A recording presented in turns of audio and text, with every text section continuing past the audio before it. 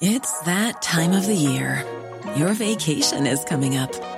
You can already hear the beach waves, feel the warm breeze, relax, and think about work. You really, really want it all to work out while you're away. Monday.com gives you and the team that peace of mind. When all work is on one platform and everyone's in sync, things just flow. Wherever you are, tap the banner to go to Monday.com. One size fits all seemed like a good idea for clothes. Nice dress. It's a t-shirt. Until you tried it on. Same goes for your healthcare. That's why United Healthcare offers a variety of flexible, budget-friendly coverage for medical, vision, dental, and more. So whether you're between jobs, coming off a parent's plan, or even missed open enrollment, you can find the plan that fits you best. Find out more about United Healthcare coverage at uh1.com. That's uh1.com.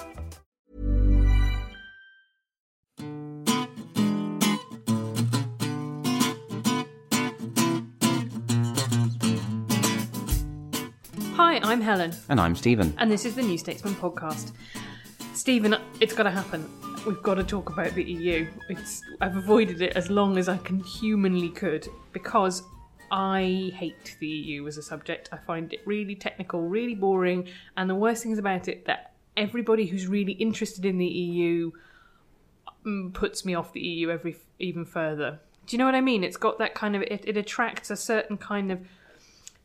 I'm going to be very prejudiced against men here and say man, the kind of person who corners you at a party and sort of presents you with the bullet points of stuff and you kind of edge and you have to eventually pretend that you need to kind of get a glass of wine and escape. Yeah, and I think that is actually probably the Remain side's secret weapon, not so secret weapon. And Leave won't win while it feels like the preserve of the sort of man who, upon learning you're getting married, grabs you by an arm and tells you earnestly about ointments you should start buying.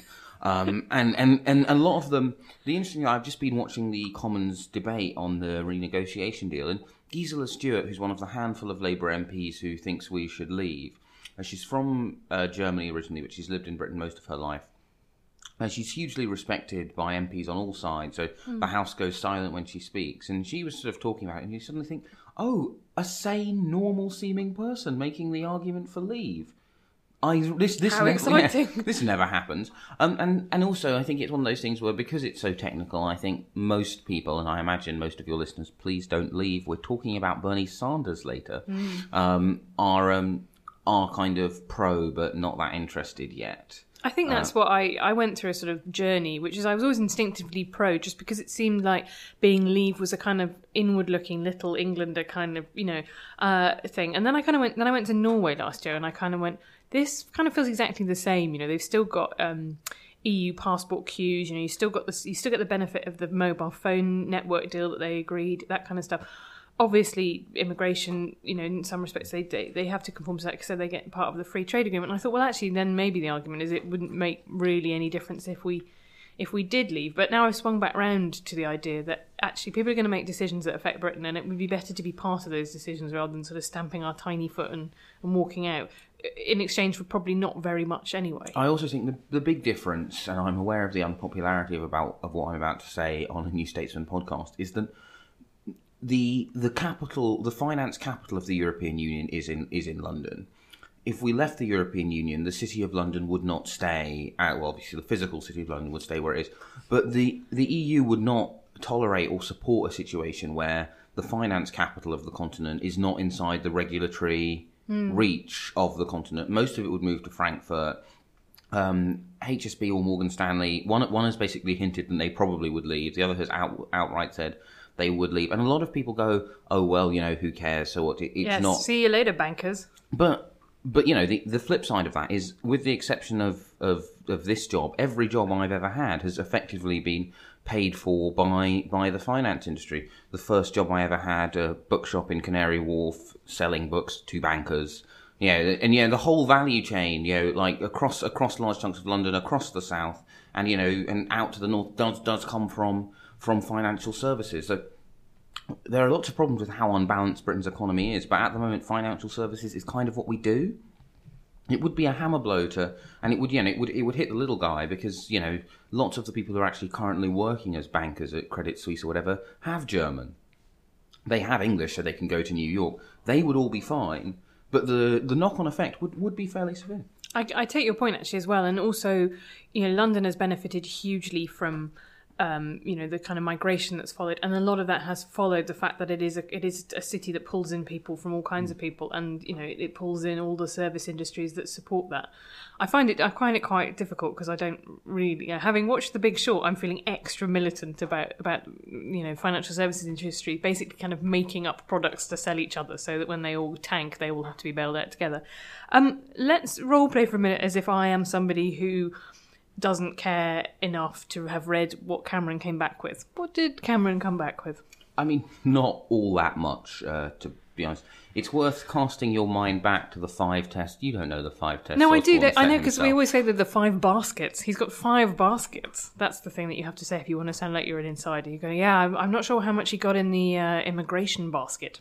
Right, so yeah, these 5 baskets, some of which were fairly banal, so the recognition that the European Union has more than one currency, which is basically there's a line in the agreement going, the European Union has more than one currency, yeah. Protection for the non-Euro countries, because effectively everyone knows, there are a couple of economists who like to pronounce this, but every serious economist knows that you will not get a resolution to the Euro crisis if the creditor nations within the Eurozone have to make up the difference solely through austerity.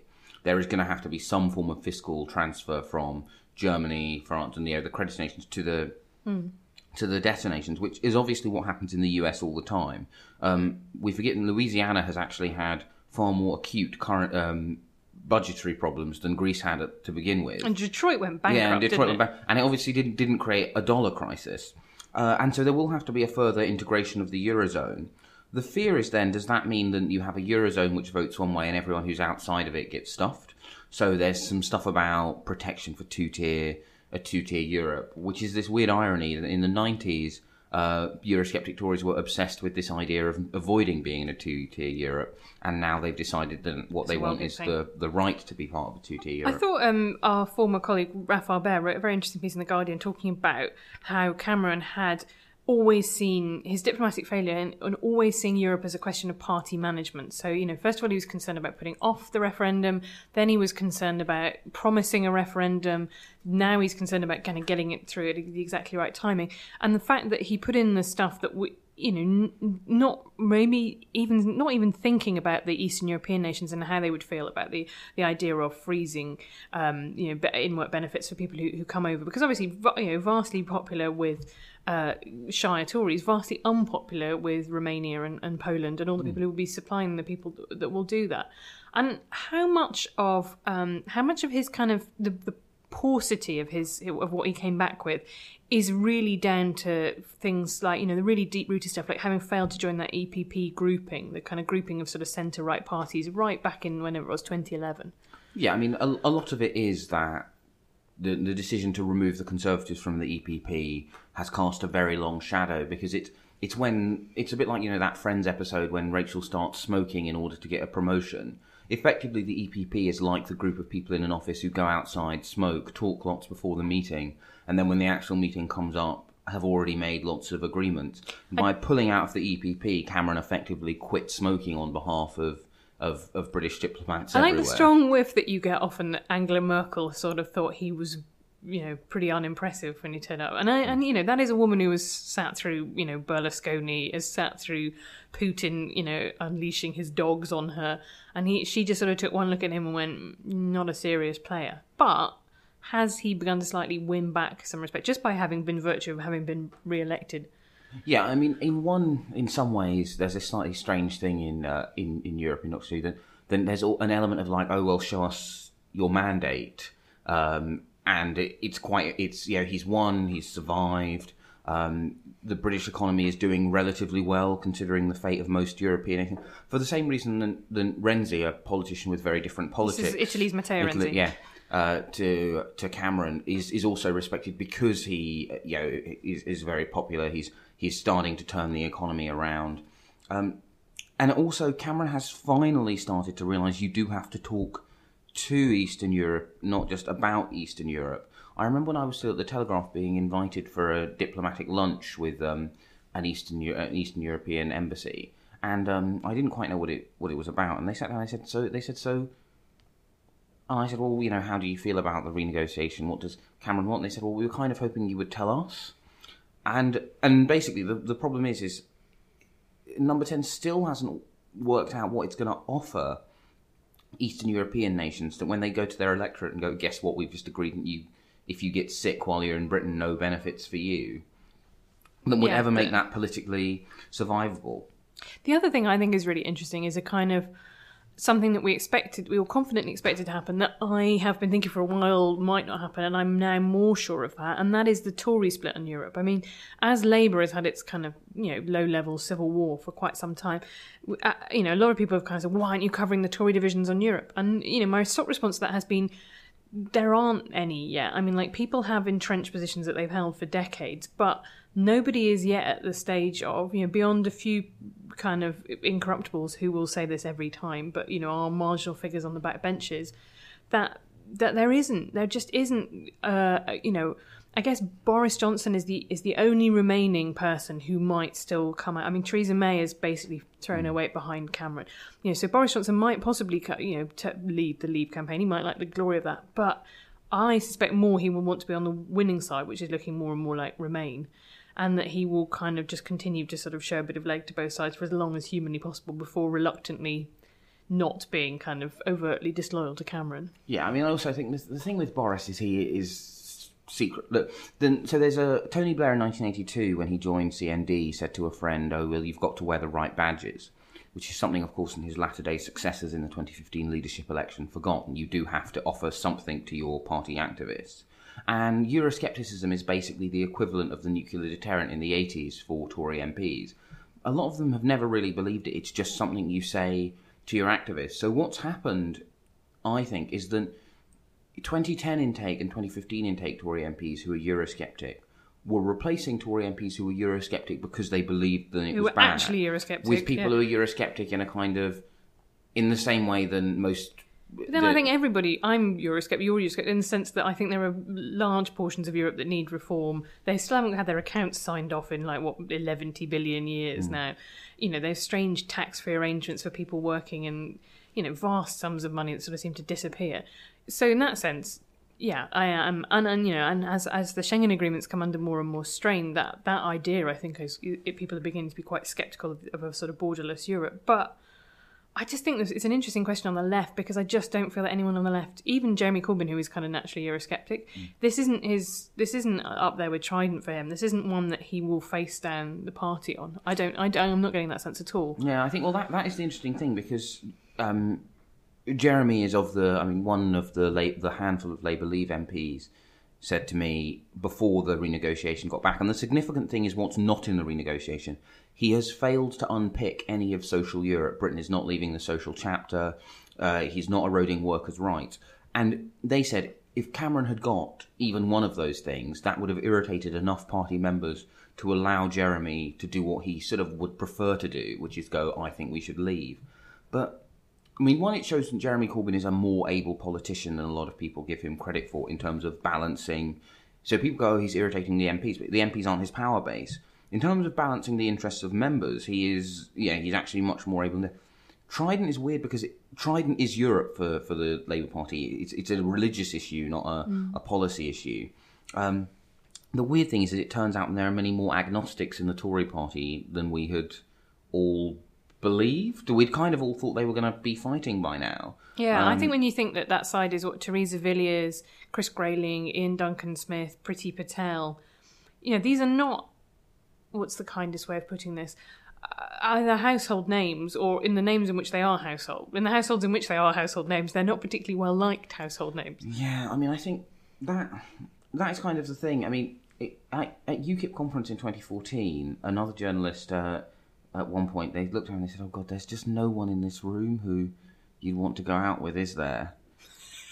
And that was UKIP's problem. And they turned off a lot of people just because their activist base freaked out a lot of people who might otherwise have agreed with them. But that's exactly how I feel about having been in rooms with both Douglas Carswell and Nigel Farage.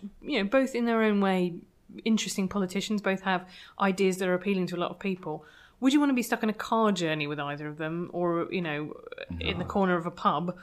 No, in very different ways, but both no. Whereas Alan Johnson, you think, oh, I'd have dinner with Alan Johnson. Yeah, I'd have a pint with Alan Johnson. And I suspect that's the other reason why Boris, as well as the fact that he's secretly a bit of a pro-European, is one, he doesn't want to be associated with the losing campaign.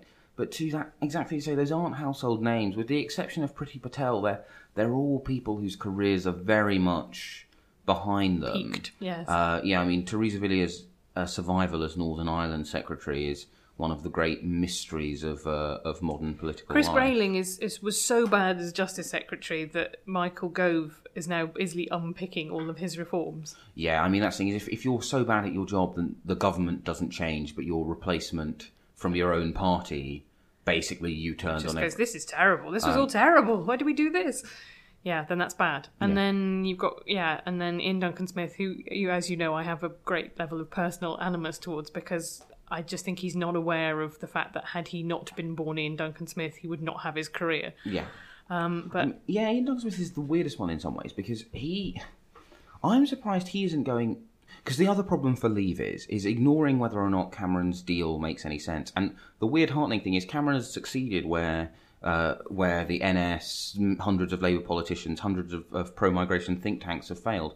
We finally got the Sun to argue that people don't immigrate to claim benefits. They immigrate to get jobs. But it doesn't... Then the Eurosceptics can fulminate about that as much as they like. Cameron is the second most popular politician in England after Boris Johnson, and in Scotland, the most popular politician in the country, Nicola Sturgeon, will be going around the country telling people to vote to stay. And in Wales, Leanne Wood and Carwyn Jones, the two who are tied, will be saying so. They're kind of a bit stuffed unless they really attack Cameron personally and nuke his credibility.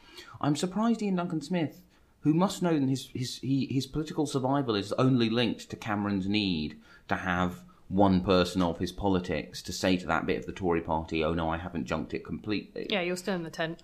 Yeah, why he hasn't gone full on, he's lying, he's awful. Because unless they do that, unless they can drive down Cameron's credibility with the public, I can't see how Leave can win from him. But that's because in my opinion, that's because Ian Duncan Smith thinks he's doing the Lord's work at the DWP, and that's why he's fought so hard to stay in that position when, George Osborne would quite happily see the back of him. And, universal credit could be kicked into even longer grass, the longest grass, like pampas grass, if they manage to get rid of him. Well, no doubt we'll be returning to this issue many... This is going to be worse than Labour leadership, you know that, don't you? Oh, there won't even be CLP nominations to tide us over. Exactly. You're going to have to think of a whole thing to go slightly weird over. I don't know. What could it... Maybe we just have like Boris Watch or something. Like, where is Boris showing his ankle to this week? Oh, yeah, Boris Watch would be fun. Yeah. Okay, Boris's ankle. Thanks very much. Hi, I'm Caroline. And I'm Anna. And we host the pop culture podcast from The New Statesman, Seriously. If you secretly care more about comics than Jeremy Corbyn, this is the podcast for you. You can find all our episodes at newstatesman.com/SRSLY.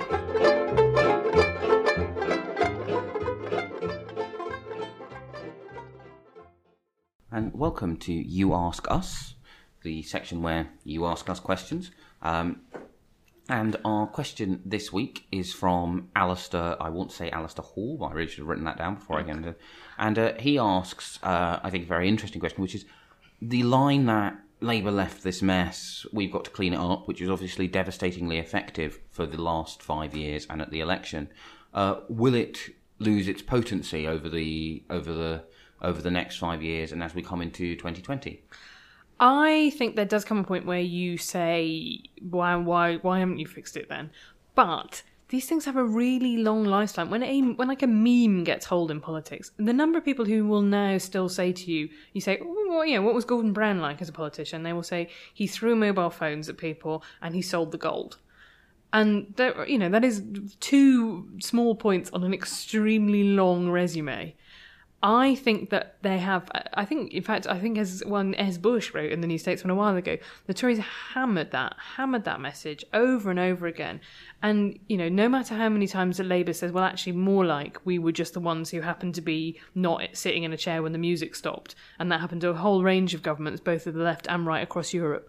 It sort of doesn't really matter. The financial crisis was a fact, and it's a fact that people really seriously remembered, that there were apocalyptic front pages every day about Northern Rock and people queuing outside it. Yeah, and I think obviously by 2020 it will effectively be the point Labour was at 2007 during the Blair-Brown handover, when the idea that you could have gone, but Black Wednesday had obviously lost a great deal of its force, because Labour did try and pin Black Wednesday on Cameron briefly, which obviously... Well, there's that hilarious photo of him in the absurd double-breasted suit, isn't there, walking next to Norman Lamont. And they tried to get some mileage out of that, which didn't work. And the advantage they have now is that Jeremy was not involved in any of those decisions, whereas the Eds had been in the Treasury for all of that time. Yes, the son of Brown thing doesn't really work, I guess. However, my instinct, and I'm entirely pulling this from the air, is that you get 3 elections on the mess of the other people. If they're... Is that not contingent on them having a new leader? Is this the 1992 thesis, that you bring in a new leader who goes, yeah, okay, so maybe George Osborne was a bit, he made a few cuts, and actually now that the recovery is on its way, we can reap the reward of that by easing up a little bit. And you're the new face, but you still benefit from the kind of core of support that you had before. Oh yes, definitely. I mean, I think the mistake Labour made was not calling the election when Gordon Brown was briefly new. So I think it would be wise for the Tories, rather than Cameron stepping down in 2019, would be to step down in April 2020. And so you've got someone who's new, they're fresh, they can say, I'm different now. And I think it would be a mistake on their part to keep Osborne, because the weird thing is, if it's not Osborne, if it's Nicky Morgan, say, then the last Conservative government can become to her what the last Labour government was to this one. So I think there's this hope for Labour that Osborne will still, who people didn't like 10 years ago, let alone in 2020. My question is, and I think it's a sort of bigger question, is where do the Labour seats that get Labour to a majority come from? And I think sort of everything else is a bit, everything else is sort of arguable, but South West is now a sea of blue. It was always, Lib Dem, with the exception of Exeter. Ben Bradshaw's seat, it was always a Lib Dem Tory margin. It's now Tories. Labour have not been doing that brilliantly in Wales. They're not expected to do particularly well in the Welsh elections this summer. They have done it really well in London, but they're now so well that they are piling up votes in seats that they already hold. Scotland doesn't seem to be falling out of love with the SNP on a dramatic timescale, so it's really tough to see where if they wanted to not be in a situation again where the whole message was about them doing a deal with the SNP to hold power, that was actually about a Labour majority. I think it's really tough to see where the seats come from. Yeah, I mean, on a uniform swing, the seats that Labour would have to win before boundaries changes to win a majority of 10 are Bradley and Filton-Stoke, Harlow, Rugby, Kensington and Chelsea, Canterbury, India. They are all Conservative held, and 4 of them have never been won by Labour in its history, although on current demographics, Kensington would have been a Tory Labour gain in 1997. So it's difficult. The path to victory only runs through... Well, it depends. My instinct is that actually if you have a strong leader, the bossed around by the SNP line doesn't work. I think Jeremy Corbyn has other problems in Middle England, but I don't think people think that Jeremy Corbyn is bossed around by people. I think they think he is a man of strong and unyielding... He's stuck for 30 years to the things that he believes in. The thought that Nicola Sturgeon is going to kind of completely, make him abandon that. I mean, all the attack lines on him about him not abandoning and not compromising. So I think that does change things. So that's my kind of answer to it, really. It's got to have Labour, if it wants to win, has got to have a popular leader, and it has got to be economically trustworthy. It's got to be not... I think this kind of comes back to what we were saying earlier about the EU. It's got to convince people that change is is a small gamble, but not a terrifying gamble. That if for most people for whom things are not that bad. And that's the feeling that very strong that I got when I went to Worcester during this election campaign, which is, was 2,500 Tory majorities, now 5,000 majority. It was, things had been bad during the financial crisis, but, people's mortgages were now lower because they were on tracker rates. The high street was still okay. And that's the kind of place that was won by Labour in 97 and is not on course to be, won back by them anytime soon. I'm just going to say apologies to another reader who wrote in, Mungo Tatton Brown, who said, could we address the question of whether or not Sanders or Corbyn were more likely to win? But although we haven't specifically answered that question, we have given you a whole section on Bernie Sanders versus Jeremy Corbyn, with which I hope you will be equally pleased. And if anyone else has got any questions, please tweet or email me or Stephen. Hey, I'm Ryan Reynolds. At Mint Mobile, we like to do the opposite of what Big Wireless does. They charge you a lot, we charge you a little.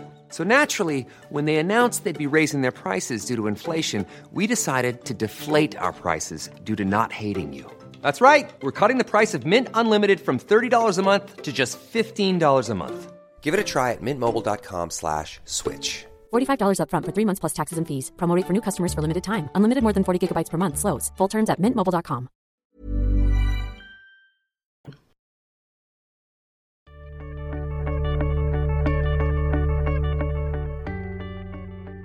Now it's time to go down the line to the lobby with George. Hi, Stephen. Hi, George. What's been going on this week?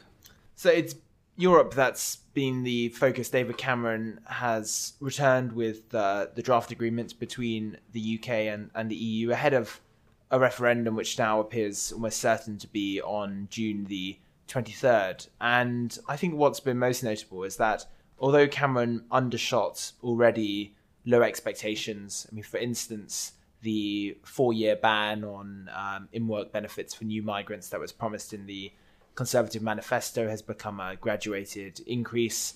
The red card veto that the UK has over EU laws is one that could only be used with 55% support among national parliaments. So it's not really a UK veto at all. So despite all of that, the great Tory war that has been long predicted has been reduced to more of an argument, a quarrel. Perhaps only 5 of the cabinet will campaign for Brexit. No one's resigned, despite calls from Eurosceptic commentators and MPs for them to do so, which means that they're lagging behind the In campaign, who already have senior cabinet ministers basically making their case for them, most obviously the Prime Minister, and Boris Johnson and Theresa May, who were seen as two big beasts who could come over to the Out campaign, have both signalled this week that they will almost certainly support In. So for all those reasons, it's becoming quite hard to see how the Out campaign win without some unforeseen event. Why aren't the Tories having a big row over Europe? I think there are several reasons. I think it's partly because, although there are a lot of Eurosceptics in the Conservative Party, there's a big difference between being sceptical of the EU, not liking some or most of what it does, and believing that it's in Britain's national interest to leave the EU. I think it's partly the weakness of UKIP, that had Mark Reckless kept his seat, it would have been a much more, or had others been elected, that could have appeared an alternative party. And I think it's the strength of the Conservatives in the polls as well. So you had the great Maastricht Wars under John Major, and that was partly because the party seemed condemned to electoral defeat against Labour, and so people felt they had less to lose. And all the current polls suggest the Tories are on course for a landslide victory in 2020. There will be a change of Prime Minister. George Osborne, Boris Johnson, Theresa May, or someone else. All of the potential leaders are likely to support the In campaign, and that means that MPs feel they have an interest in not being on the opposite side. Right. And the statement in the Commons, how did that go down? I mean, some Tory MPs took a bit of a strip out of him, didn't they? They did. So I think Jacob Rees-Mogg came up with one of the most memorable lines, saying, David Cameron has just weeks to save his reputation as a negotiator. But Cameron has become, as you'd imagine, quite adept at dealing with them, and often says, essentially, look, there's nothing I could have brought back that would have satisfied you guys. You've wanted EU exit for a long time, and this is your chance, and go for it. But I'm going to take a different view, and he is in a strong position. I think he was right to call this referendum early rather than waiting. Of course, he could have waited until as long as December 2017, but the danger with delaying would be the longer you wait, the greater the risk that the referendum becomes a proxy vote on something else. There's the risk of an economic crisis, a new political scandal here or in Brussels that influences voters. But I even think even in those circumstances, it would be quite hard to convince 50% of the population that we should leave, of the electorate that we should leave the EU, and for reasons actually that are quite separate from the renegotiation. Although I do think the renegotiation is often described as a sideshow, but it should be remembered, polling shows that there are voters who are looking for an excuse to vote in, something to just nudge them over the line. And actually, in those terms, Cameron's coming back and saying, I've got a better deal, it's not perfect, but I've got a better deal, is quite an incentive.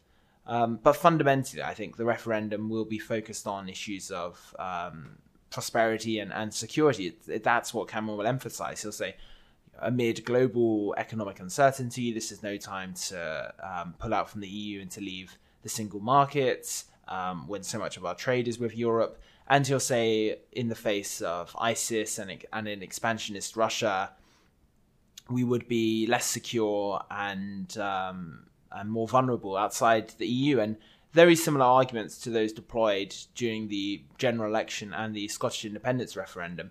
And we know how both of those turned out. So, although I shy away from making easy predictions after a Tory majority and after Jeremy Corbyn becoming Labour leader, I think it is increasingly hard to see how outs turn this around. Right, thank you. And we'll be back next week.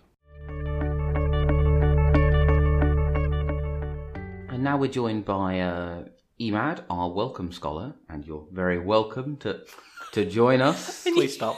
And you said that Emad, bro, was a terrible pun. Right, okay. Emad, the reason you're joining us is because you are a lone voice in the office. Actually, not that lone, but kind of semi-lone voice in the office. Voice of reason, yes. Yeah, who really likes Bernie Sanders, the independent senator from Vermont, who is challenging Hillary Clinton for the Democratic nomination for the presidency. You're not a fan of, what's his name, Martin... No, I think Martin O'Malley is good. What's funny is if either Clinton or Sanders weren't in this race, Martin O'Malley would be a perfectly acceptable candidate. He stormed to like 0.7% of the vote in the Iowa caucus, right? Yeah. I worry that I am now seeing the entirety of the US presidential race through the prism of the Labour leadership election last summer. I sort of feel like there's some kind of grisly reenactment going on where there is a sort of love for an older white man that is kind of connected to young people's feeling that they want kind of Captain Birdseye / like cool granddad, which I guess does happen to women too, because it does happen to Ruth Bader Ginsburg as well, one of the Supreme Court justices, and there's a whole like notorious RBG meme. This sort of slightly kind of patronising, all the way that some people are really into like Harry Leslie Smith, where he's like, it's the idea that sort of a 92-year-old can have a Twitter account or not, as the case may be, is kind of just is kind of seen as being cute in some way. I think that the interesting is there are some intriguing similarities between the two candidates, but it's mainly in terms of their base of support. The most interesting thing, and the reason why I realised I haven't bothered to form a view about it, is Sanders really can't win because he doesn't have any ethnic minority support. He got... Apart from Emad. If only you lived in America. But yeah, he got something like... Iowa's black population is basically one particularly large family, but he got 4% of the vote among ethnic minority voters in the Iowa caucuses, and that is entirely consistent with his position in the national polls. And you cannot win the Democratic nomination if you are that underwater with ethnic minorities. Because the New Yorker profile of him said, he's got quite a long record of involvement with civil rights activism, and he made a bit of a faux pas on Black Lives Matter where he kind of didn't. The stage was stormed by two activists, and he was kind of grouchy with them. But there was a line in it said that, you know, the black community leaders would never be surprised to get a call from the Clintons, but he doesn't do that. So it's a kind of thing about it's more like Jeremy Corbyn. It's not a question so much of his principles, so much as the kind of graft of politics and like, actually, do you make the phone calls? Do you turn up to funerals? Do you take part in community events? But the weird thing is Jeremy does put the hours in. He in this week's magazine I've reviewed of the Corbyn biography, and one of the things which really comes through in that is, you know, his neighbours and, you know, the people who've been council leaders in his patch or group leaders, you know, people like Mary Cray, David Lammy, they don't share his politics at all, but they have a lot of time for Jeremy as someone who turns up.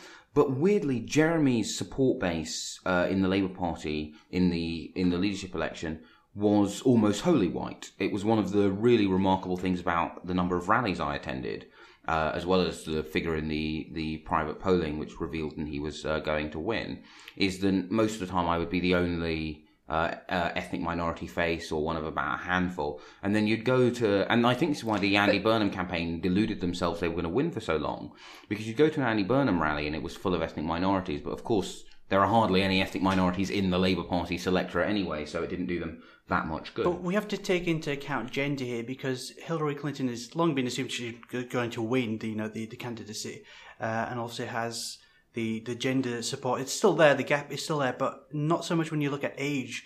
And it's the older voters, the Democratic voters, who are backing Hillary Clinton. And I think that's the reason why there is a parallel with, you know, Jeremy Corbyn and Sanders, where the youth vote is out there. But I think it's a bit more nuanced, and it's also just the ideas where Jeremy Corbyn does talk about big ideas, you know, a world without nuclear weapons, things like that. And I think that's what Sanders is doing as well, talking about campaign finance reform, global warming, things like that, which aren't on the immediate... Do you worry, though, that campaign finance reform is America's AV? It's the sort of kind of... I know Citizens United was objectively a terrible Supreme Court decision. The idea that kind of corporations are people for the purposes of funding has made American politics appreciably worse. But I just wonder if it's one of those issues that motivates a small number of people a huge amount, because it is a big injustice. Is it, you know, to somebody who has just lost their job at the auto factory, it's probably not the kind of thing that's going to sway their vote. I think that's why you need a good communicator. Sanders clearly is saying that this is one of the reasons why, you know, things aren't working in politics. And we also have to put it into context. I mean, he has more separate, you know, individual donors and small donations compared to, you know, Barack Obama when he ran in 2008. So it is clearly a very big moment in terms of it actually translating into him getting the candidacy. Unfortunately, I don't think that will actually happen. But I think the reason why people are appealing to, you know, are going, you know, for his message is because he's talking about those long-term issues. And unfortunately, with the 24 hours news cycle that we all suffer through and obviously live through, people just wanting to sort out the next problem. And I think that's the reason why younger voters always look to candidates like Corbyn and Sanders. But what is his support quite graduate based? It's not actually. This is so. It's interesting. This is the thing, because I am continually intrigued by. Because basically what's happening to the left all throughout the democratic world is that it's being knackered by a right-wing populist party, and then it's being challenged by another more left-wing party. So there's a left, centre-left battle. In countries with PR systems, a new party's established, which is taking a large chunk of the old party's votes. In both America and the UK, and to a lesser extent in Australia and New Zealand, where the electoral system effectively locks in the existing party, it's happening within the existing party. And the interesting thing, and all of these movements have in common, is not necessarily class. So obviously most Corbyn supporters in the electorate were middle class, but the average Labour member is middle class, so how much can you draw from that really? It's difficult to say. But most people who vote for Die Linke the German left-wing party are white. In the East, that's because most people who vote for Die Linke are voting for the old GDR, effectively. But in the West, their supporters are, again, predominantly, they're much less likely to be Turkish than either the CDU, the ruling right-wing party, or the SPD, the traditional legacy party. Spain is ethnically homogenous anyway, so it's less interesting there. And again, in Sanders, he actually did quite well in among non-college edited whites. I mean, admittedly, they're non-college educated whites who are voting in the Democratic primary, whereas mostly non-college educated whites would vote in the Republican primary, because So they're a bit odd anyway, but he does have an ethnic minority problem. I mean, that is why, the likelihood is he'll win New Hampshire, but he'll then lose South Carolina, Nevada, and then I think would be lucky to win anywhere outside of Vermont on Super Tuesday. But I think class does have a role in this. You've given examples of, how because of the systems we have and, compared to America and Australia. The reason why, the left is in a bit of a malaise around the world is because it has shifted a bit to the right, and this is the problem why we're seeing the GOP completely, break down. But yeah, New Labour was obviously a bit more to the right, and therefore in America, just like with the, Republican insurgency in the 90s, they had to go a bit to the right, the work to welfare program, things like that. Bill Clinton had to introduce so many different policies, which... Yeah, both the Clinton and Obama administrations, by British standards, are centre-right, right? I think that's not a kind of... I wouldn't say that was a controversial thing to say. Yeah. The question is whether or not... why that sent the GOP wandering into the, furthest reaches of kind of... But white working class voters, for example, even in Britain, traditionally would have voted for Labour, and we're seeing that slip away to UKIP. And that's happening in America as well. You see all these supporters of Donald Trump. The thing is the Democrats have never really been a white working class movement. Their coalitions of... Well, their Hispanic vote is quite large, isn't it? Yeah. This is one of the questions about why Rubio would make a good Republican candidate, is actually one of the problems that, I think there was a great stat that if only white men had voted in 2012, Mitt Romney would have won every electoral college. He just would have been blitzing it. But traditionally the Republican Party, because of its hugely punitive immigration policies, has really struggled with Hispanic voters. And the idea is that, Rubio, who had quite, by American Republican standards, quite a moderate... He was one of the co-sponsors of the DREAM Act right before he pulled out. He could affect that kind of... He could be right-wing enough during the primaries, but then he could present a reasonably slightly more centrist And I think there are reasons to be very nervous about Rubio, not least the fact that Hillary has dealt with Sanders' insurgency quite badly. I mean, ultimately, there is not a political difference between Hillary Clinton and Bernie Sanders in terms of what they would actually do in office. I don't mean that in a kind of... So obviously the line that lots of people on the centre-left of the Labour Party had about Corbyn was what's the difference between him and Yvette, because he'll lose and he won't be able to implement his policies. But even ignoring the challenge of winning an election for Sanders... Both of them are going to face Republican majority in the House of Representatives and possibly a Republican Senate. So basically, the next Democratic president's main job is to veto attempts to repeal Obamacare and appoint Supreme Court justices. And again, you're constrained by Try not to start any wars. Yeah, and constrained by the people you can get through the Senate. So really, this bizarre way that Hillary ended up in a fight about single-payer healthcare, that worries me, because I just think if she can't deal with someone with that from a candidate who in office would not be that different to her, and who also ultimately has this Achilles heel and he cannot win most primaries, I worry about what she'll do against the Rubio machine in the general. I don't think Rubio is going to be a problem for her, because her potential VP candidate is going to be Julian Castro, who's I think the urban and housing, secretary or whatever its position is in the Obama cabinet. So she would have, the Hispanic support there as well, and who are obviously already Democratic voting anyway to begin with. But my question to you, Matt, and I guess this is why it reminds me of last summer's Labour leadership, is that it seems to me that a lot of the Hillary versus Bernie thing is about pragmatism. Well, it's it gets framed as pragmatism versus principle, right? Yeah. Do you want to vote for the candidate who can dream a bit and is kind of saying things that people haven't said for a really long time? Or do you want to vote for the candidate who has to be a bit more cautious, but you feel might actually win over a larger electorate that is not kind of... Is that electorate problem again? That's how she's framing it at the moment. Bill Clinton is there saying, you want a candidate who actually gets things done, compared to Sanders, who is the dreamer here.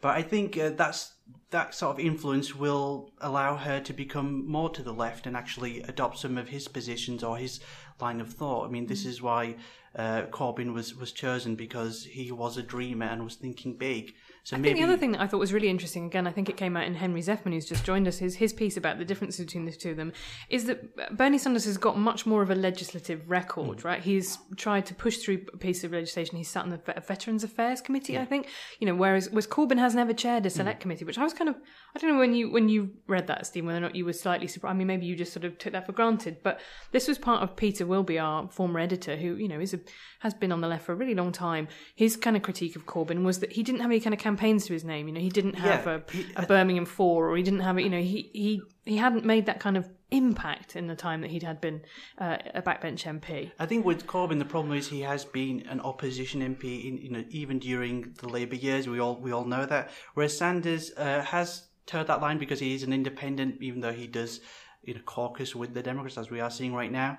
But he is, like you said, he has actually got something to show for his own principles. That's the other thing I don't understand about the American electoral system, is that the idea that, you know, Trump and Sanders kind of come in a locked two-party system, having never really been part of those parties fully. It's kind of weird, isn't it, to have a system that is so rigidly bifurcated, but then kind of open to almost infiltration, I guess. Well, I think the difference is that with Sanders, that yes, he's run as an independent socialist. I cannot recall the circumstances of his first Senate race where I think he did face Democrat and Republican opposition, but he effectively is a Democrat by any other name. I mean, if he hadn't been there, they wouldn't have had the 60 votes they needed to pass. Oh, the supermajority, yeah. Those wonderful days from 2008 to 2010. So I think it is a bit different, and then, you know, he's not quite like Trump. But they always have this open party system because, I mean, actually, the problem with the United States political system, and the reason why the next Democratic president will not be able to achieve very much, if, as I hope, there is a Democratic president, is because the US system is not really designed to have political parties. If you have whipping or you have European style party discipline, it breaks down. That is the problem, that basically the Republicans have become a European-style party. Yeah, but because they don't have any leader in Parliament. I mean, they have the House Majority That's the Leader. thing, but... yeah. If Donald Trump were to win the nomination, his line of thought would be the leading line of thought within the, you know. But the trouble is that the one thing that there's a theory advanced by political theorists that that the reason that so many American presidents have a second-term war is because it's the only thing that they can do. They spend their first term getting completely blocked at anything that they want in their devastating policy agenda. And then they realise that the one thing they can do is stand on like aircraft carriers looking macho. And so they end up going slightly mad. I'm going to finish quickly by asking you, Emad, first, which phrase from The West Wing do you think will be most overused by British journalists over the next 6 months? I have absolutely no idea. I think there are way too many to choose from. I genuinely don't know. I've seen so many just in the past week. Every time I see one of those campaign rallies with kind of stick it out, I start hearing that Dire Straits song, you know, and the one where he puts his hand in his pocket in the Mrs. Lanningham episode. That's what my entire experience of American politics is sort of scarred by. Well, I just wrote a piece about political labelling and how it's used to the advantage and disadvantages. I think the word establishment is going to be the pick of this whole race. Just as I think the last election cycle, 2012, it was the word conservative for the GOP, and that obviously imploded in their faces. I think establishment is the word I will just choose for this particular race. That makes a lot of sense. Thank you very much.